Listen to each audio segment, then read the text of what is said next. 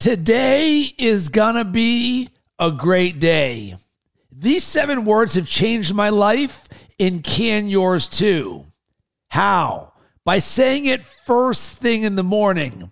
It sets the intention for a great day and plants a seed that collects evidence the rest of the day of all the great things that happen for you because you're looking for it and you're creating it.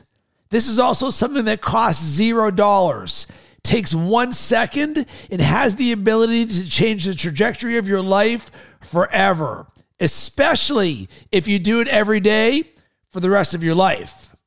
To highlight the power in this, I want to show you what the other 2 options for how you start your day could look like. We've got the person who does the opposite. They wake up every morning and say, today is gonna be a terrible day. That's the seed they plant. After that, they open up social media or they turn on the news. And what do they see? The world giving them evidence that it's terrible. See, I told you that today is going to be a terrible day. And at no point in the history of the world has more information been thrown at us. So the evidence of negativity gets 10x'd and is everywhere. This person goes to bed and their self-talk is bad and they are not excited for life. They wake up the next day and repeat the cycle. There's also a third option of a person. This person says nothing in the morning. They don't say today is going to be a good day or today is going to be a terrible day. They just get up with no intention. And what does life look like for them? They're allowing the world to plant the seeds from them. Whatever they consume becomes their thoughts. I sure hope it's positive and uplifting content, but chances are it's not.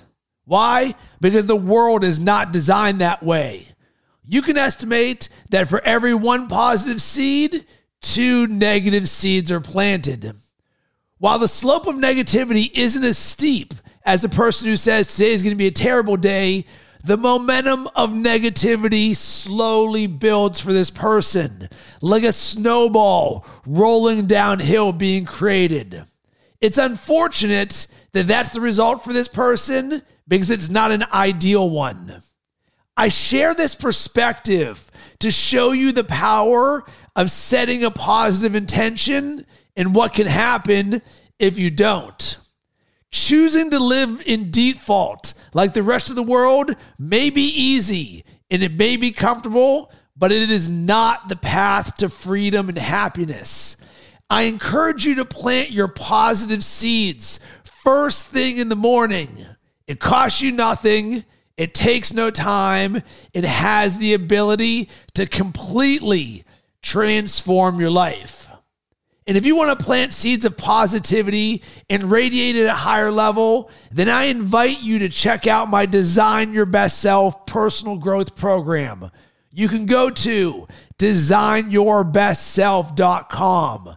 Your simple decision to go to the webpage has the ability to alter the trajectory of not only your life, but the life of everyone you love. I've seen it over and over again with the people I work with. Give yourself this gift of exploring what a better version of you could look like.